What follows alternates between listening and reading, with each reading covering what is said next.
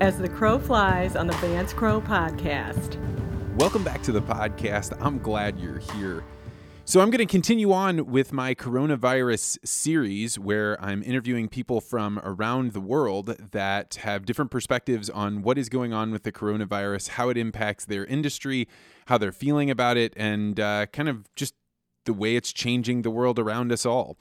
I'm going to head out to an interview with a man named John Boelts, who is a lettuce farmer from Yuma, Arizona. John is one of the most highly respected farmers certainly in Arizona, but maybe in all of U.S. agriculture.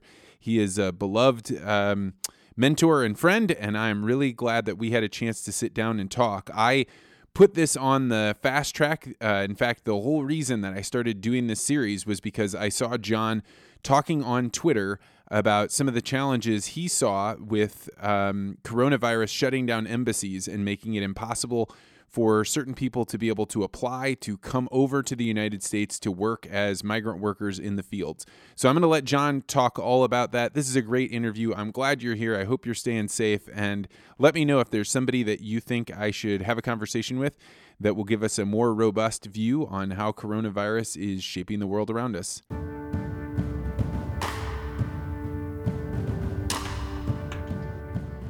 John Boelts, welcome to the podcast.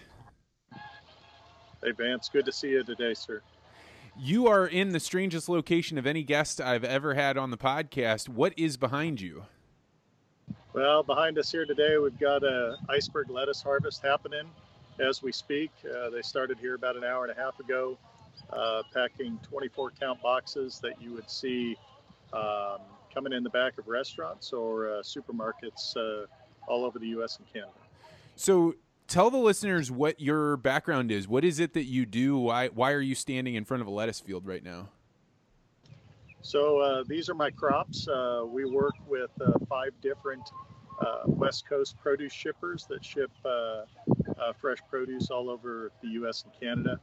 It's a lot of work to make sure we have it all ready to harvest each day when they ask for it to be ready to harvest. That's a several-month process that we work with our shipper partners on, and they literally do. They want to be harvesting every day, and we try to make sure that we plan 3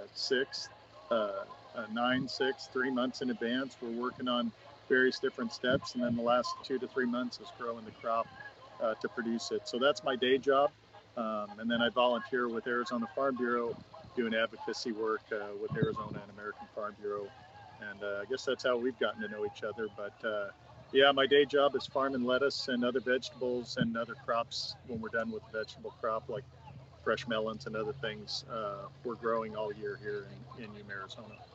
So we've known each other for years, but it would not have been for the pandemic of coronavirus that's going on right now that got us talking. I saw you on Twitter talking about labor issues, and I wanted to give you a chance to explain to people all over the country, really all over the world, what is going on with labor in light of coronavirus and where you're at. Maybe a good place to start is, where are you and how do you get your labor right now? So most of the folks that work with us, not exclusively, but most of the folks, the vast majority, are first or second generation immigrants into the United States. Most of them come with a background in agriculture of some kind, most of them from Mexico. And they're tractor drivers, irrigators, and of course the harvesters, like you see using knives in the background behind us, and packaging and getting the lettuce ready to move to the coolers. And most of the people in my segment of the industry are temporary guest workers, first or second generation immigrants from Mexico. And we're really blessed to have a wonderful labor supply. We're not completely unique in that. Across the United States, a lot of agriculture has been blessed with these temporary guest workers or first and second generation immigrants coming into the country and doing invaluable work that we just simply couldn't put the beverages or food on people's table without them. They're essential to our businesses. It's been a long road over the last 30 years, 20 to 30 years. We've been advocating for Congress to dramatically change how we let folks come into this country, to immigrate into the country and to work in this country. to change both labor and immigration laws to drastically improve our labor situation, particularly in agriculture. We haven't made hardly any progress with that. And so we have a fairly broken system. And that's what kind of got us talking yesterday about that very topic and how coronavirus is impacting our fragile and poorly designed labor system for agriculture. So tell us about that. Coronavirus starts becoming part of the news. When does it start impacting lettuce harvest for you? Well, as you might imagine, if you have a really bad system, then you throw uncertainty, human disease, things like that into the system. It worries you immediately. We have such a fragile system. Let me describe that. Let's talk right here in my local community. We have about 50,000 people working in production agriculture, helping produce the various crops that we farm here in this community, which impacts the entire U.S. and Canada with fresh vegetables, seed crops, lots of different things, forage crops, all kinds of different stuff. But a lot of the things that we grow, like you see happening behind me, they're hand harvested, they're hand tended. We don't have big harvest equipment to harvest, fresh lettuce. We've been working on mechanizing, but we're a long ways from that. Consumer expectations are that the product look and be perfect in every way. And there's really only one way you get there, and that's hand selected, hand harvested for the most part. Yeah, I mean, I don't think most people realize that the way you harvest this is with rows of lettuce and somebody bent over getting every single one of them cut and then put into a bag and then placed in there. It is really difficult work. Absolutely. I'm much slower, and actually where I'm and myself and the camera are this morning, we've got lettuce right here. So those folks cut that lettuce right off the ground, trim the wrapper leaves off, wrap that head up like that, and put it into a carton. And then the cartons are palletized, and it leaves the machine that those folks are working alongside of. The machine is just a way to transport the pallets and boxes in and out of the field. But to get this lettuce to you, it takes hand tending and hand care. So we have about 50,000 people working here in this community in agriculture. About 15 to 20,000 of those folks travel in and out of our community every winter to come in for the harvest as it commences in earnest in November and then concludes in the first week in April or the last week in March. And it's extremely labor-intensive work that is done at harvest time. Cauliflower fields that are just a stone's throw from here have leaves that are growing all the way up above people's waists. They're harvesting those cauliflower heads right out of amongst those cauliflower leaves. Lettuce a little bit easier, but like you say, you have to bend over. Not quite as wet of conditions, but certainly laborious and intense. And we just simply couldn't do the work we do. We couldn't get the product on people's plates without those workers. So we have those folks traveling back and forth from Salinas to Yuma seasonally. They'll spend 7-8 months of the year in Salinas, and then 4 to 5 months of the year down here in Yuma. But then we also have about 15,000 folks that cross the border every morning at San Luis, Mexico. 15,000, you said? Yeah, 15,000 cross the border starting about 3 in the morning till about 5:30 in the morning. And then all those folks take a bus ride out to the field. The whole crew will load up on a bus, come to the field. This field behind me has 4 crews here working today. Each crew's about 20 to 30 people. And they're going to man that harvest equipment, swing knives and box and cartonize that lettuce, palletize the cartons, send it on down the line. But yeah, to get all those folks here and get them doing the job, there are folks that want to do these jobs. We just simply don't have a legal mechanism that really works well for industry or the employees. We're stuck with an antiquated system that was designed in the mid-'80s, ultimately designed not to work, called the H-2A program. We've been struggling to working our way through that. That's the only program we have available. What do you mean we're it was lucky? Not all segments of ag have that. What do you mean it was designed not to work? In 1980, one of the deals that was cut in the mid-1980s, one of the deals that was cut in Congress was to design a program that would be very finite, very kind of difficult to work with. It would guarantee a lot of things that the workers don't always use, like guarantee housing and different things. And it was kind of designed by labor unions to make sure that the folks that were participating in it weren't going to compete with any domestic jobs. And the reason that deal was cut and the way the program was fashioned was because organized labor felt like they were giving up a lot with the amnesty that was passed by Congress in the mid-1980s that allowed existing workforce to seek amnesty and become legal. We're at that point again in this country where we have millions and millions. Some folks estimate 9, 10, 11 million. I would estimate the numbers probably double that if you take into account agriculture, hospitality, construction, and everything. But here along the border, we have a lot of Border Patrol folks that work here. They're part of our community. They're our neighbors and friends. We're in the land of high enforcement here. All of our labor force is legal. And that's really the way all of agriculture across the country wants their labor supply to be. But right now we're dealing with this difficult, antiquated program called H-2A as a stopgap, and it's not the best Band-Aid in the world, if you know what I mean, to fix a broken system. And why is coronavirus making this worse? I mean, you had mentioned that it was uncertainty, but are you concerned about the border being closed, or what do you think is going to happen as we go forward? So there's two different issues that are of a concern to me. H-2A workers don't typically cross the border every day. They're provided housing. Most of them live here in our community. Old converted hotels, different things like that, that are their housing. And employers have bought that housing up. They provide that for them. A lot of it goes empty because people will want to live in other places or whatever, but that's kind of beside the point.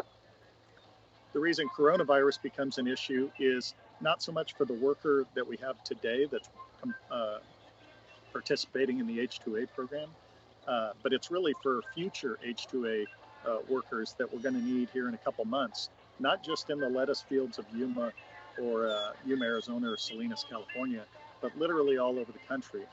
Whether you have a Christmas tree farm in North Carolina, tree and fruit nut type of person, that farmer that's harvesting tree and fruit, tree, fruit, and nut crops in Michigan, or apple and cherry folks in Washington, really anything across our fruited land. If you're domestically producing a crop that's high labor intensive and you're working with the H-2A program, you need those folks to come. And the way the H-2A program works is you have to work with 5 different federal bureaucracies, and one of those is the State Department. And through the State Department consulates in other countries, foreign countries like Mexico, they work with those other agencies, private business, private farmers and packers, work with all those different agencies. But that State Department location, the consulates and the embassies there in Mexico, that's where that labor force comes and applies and works out the details of coming to work in our country. And those are being shuttered right now. That's a big concern for us over the long term for all of American agriculture for this year and really every year. It's a big problem, but particularly right now with the threat of coronavirus, State Department is shutting down facilities, and we're trying to figure out how to make that work. And it's a big problem, Vance. And then, of course, our daily workers that aren't part of the commuter workers, as we call them, that come across the border daily, have a legal right to work. Some of them are citizens, some of them are not. But all of them have a legal status to work in this country. Those folks would come across our border daily, and they've shortened the hours at different times at the port of entry. That can be problematic for getting folks to work. And there has been some discussion about potentially closing the border with Mexico, whether the Mexican government or the American government chooses to do that, much like we have going on right now in Canada. Do you think that's an actual possibility, John? I think it is. Mexico, I heard on the news today, was finding their first confirmed cases of coronavirus. You know, none of us really knows how this is going to impact our country, but I think we're all preparing for the worst and hoping for the best. In hoping for the best, we've always needed a guest worker program that suited agriculture's needs. This highlights it more than ever. But yeah, I do think it's a possibility. I do know that there are folks like American Farm Bureau and other trade organizations working on this today to make sure that American farmers and ranchers and folks have the labor that they need to do the jobs that they need to do to continue maintaining adequate throughput in our food supply chain. But it is a critical thing, and I know folks are working on it, not just in private sector, but in government as well.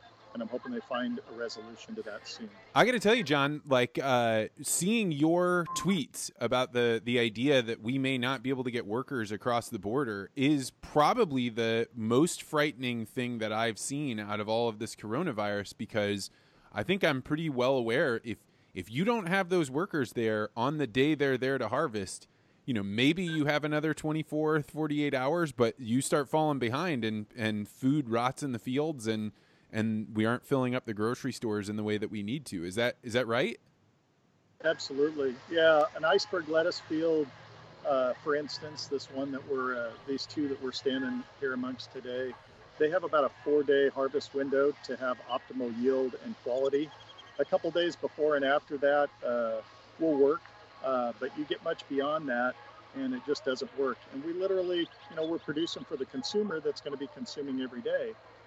Going to the supermarket, going to restaurants, that sort of thing.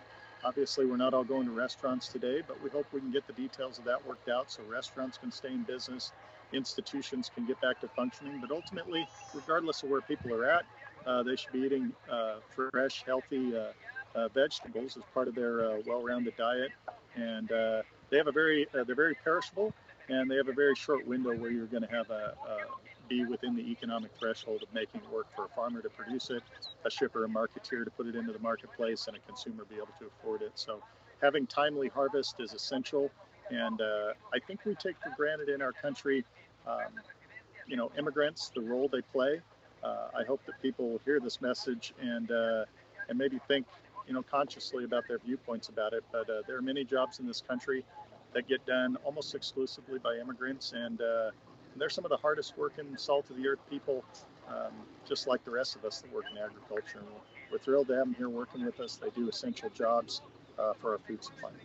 So, John, this is kind of a tough question to even ask, but I have already heard several people since I started talking about this with the lettuce bringing this up. They say, hey, there are a lot of Americans that are out of work right now. Their hotels are being shuttered, that they're working in their restaurants. Why don't we just have them go do this? What's your perspective on just taking the workforce that's just been knocked out and putting them to work in the fields right now? Vance, that's a great point, and I imagine some folks that maybe hadn't considered a job in agriculture may very well do that. Historically, though, even through crises times like after 9/11, when employment opportunities contracted and folks were out of work, we didn't see that happen at all. Typically, folks will hang around for quite a while in the marketplace waiting for a job that they think suits them and their lifestyle. Folks behind me are making, between $12 and $25 an hour, depending on how they're paid. Some are paid piece rate, so it's how quickly and efficiently they work. And those folks make a very good living doing this. It's laborious, no doubt, but it is a good job, and the camaraderie around the people in agriculture is second to none, as you've found out being around a lot of people in agriculture. So, it's not always beautiful every day out under the sun. Some days are cold, some days are windy, but most of the people that do these jobs, they love the work that they do, and they love working in agriculture, and they appreciate the opportunity, and we certainly couldn't do what we do without them. So while some domestic employees, workers may consider making a job change to agriculture, it seems very unlikely given our history that might really come to fruition. So I think in the last 40, 50 years, we've seen that it's typically those first and second generation immigrants or temporary guest workers that are really interested in doing this work. Yeah, people working hard to move to another way of life, right? They're moving. They're really, yeah. So, John, how about your family and what's going on in your community? How are people reacting to coronavirus? What have you seen change in the last week that you didn't expect? So, as an employer, I farm these crops ready to harvest in the field, and my shipper partners bring their crews to harvest and cartonize that product and move it into the marketplace. We have about 40 to 50 employees that work with me to grow these crops ready to harvest. We've implemented some of the advice and recommendations that were passed along by CDC. Some great advice, about a 4-page little worksheet, if you will, that we translated into Spanish and put out to our workers last Friday. We're trying to keep distances of 6 feet. We're trying to make sure that employees that work directly for me aren't moving from one piece of equipment to another, that we keep that person in that piece of equipment. If we have to swap somebody around, we're going to clean that piece of equipment around and try to keep distances. One of the blessings of agriculture is we do some of our best work out here amongst the sunshine and the fields and the green and other colored crops that we're growing. So as you know, I mean, ag, we're all at our best out here doing this. And those times when we have to work closely, we're also implementing precautions. But as I've expressed to all of my employees, it's key that we keep those distances and that they be cognizant at home. Our biggest concern, most of my workforce is not in the highly impacted age range, and most folks that work in agriculture don't have a lot of those pre-existing medical conditions that may cause them issues, although there are a few diabetics and folks like that, or a few folks with asthma and things that it might be a complication. So we're cognizant of that and trying to work on that and adjust our workspace to be safe. Some of the harvest operations, though, it's much more difficult. We just, folks come to work on a crew bus, and so I do have concerns about that long term and how we'll be able to modify those working conditions with these harvest crews to make sure that they can stay as safe as possible, keep food being harvested and moved to consumers. So there's a lot of issues at play, Vance. We're worried about a lot of things. We're working on things every day and improving, trying to react to this. Hopefully we can beat the virus, as folks have been talking about, and keep the curve flat and not have it impact folks. But I've been explicit to my employees. I'm worried about their grandparents that they have at home, that they interact with daily. I'm worried about, them maybe picking something up at work from a colleague and taking it home, or in their trips to the supermarket. And those elderly family members, I'm most worried about those. And so we're trying to accurately inform folks so that they can make the right decisions day in, day out, and here at the workplace. So, John, my favorite question to ask people, because it's so fascinating how people respond to it, is, what do you think the world's going to look like in 2 weeks? 2 weeks, I think it'll look a lot the same it does today. Hopefully a few more of those folks that are out there reveling a little bit get the message, and even if they're not thinking of themselves, start thinking of their fellow man and woman, and maybe change some of their behaviors. I don't think a lot will change in 2 weeks. I think there have been a lot of changes already, but I think we're all thinking about 2, 3, and 4 months from now, what will our world look like? Maybe the days of the salad bar aren't that common anymore. It's not so much the food that's an issue. Lots of experts in that field have said, don't worry about your food. You're not going to get, virus is not going to be on here and then go to your dinner table and be an issue. So folks don't really need to worry about that. But it's more, the tongs you might handle at a salad bar, things like that, how you get your food touching common surfaces, how that might impact people over the next several months. So that's really where my concerns I would are. never have thought of that. Adapt. Yeah. So, we'll adapt. John, if people wanted to follow you on social media, hear what you're talking about, how would they do that? I'm mostly active on Twitter, but you can find me on Facebook. My name is John, John, Boelts, Boelts, and that's my handle on Twitter is John Boelts, just my first and last name. And try to stay up on current events and try to share a lot of stuff that people might be interested as it relates to agriculture, food production, labor workforce in agriculture, and anything else that impacts us as Americans, and certainly here in the Southwest. Is there anything people can do to help you with the visa challenges and the concerns you have? I think it's just being cognizant that maybe people's perception of what agriculture needs for a workforce may not be spot on. Listen to those of us that are in the trenches. We've kind of been through the history of it for decades. We want to continue to put healthy, scrumptious food on people's plates day in, day out. We need the workers to do that. So, check out my Twitter feed. There's a lot of info there. Reach out to me directly with any questions. I'm normally pretty Johnny on the spot about answering questions. Heck, Vance, you and I just talked about setting this up yesterday. So, just try to keep up with folks. And it's certainly my pleasure to get a chat with you and your listeners today, Vance. Thank you so much, John. Keep your workers safe and your family safe. And we'll check back in with you. Thank you so much for taking the time to do this. You too, Vance. Keep the podcast going. We appreciate it. I will. All right. John Boelts, everybody. Thank you.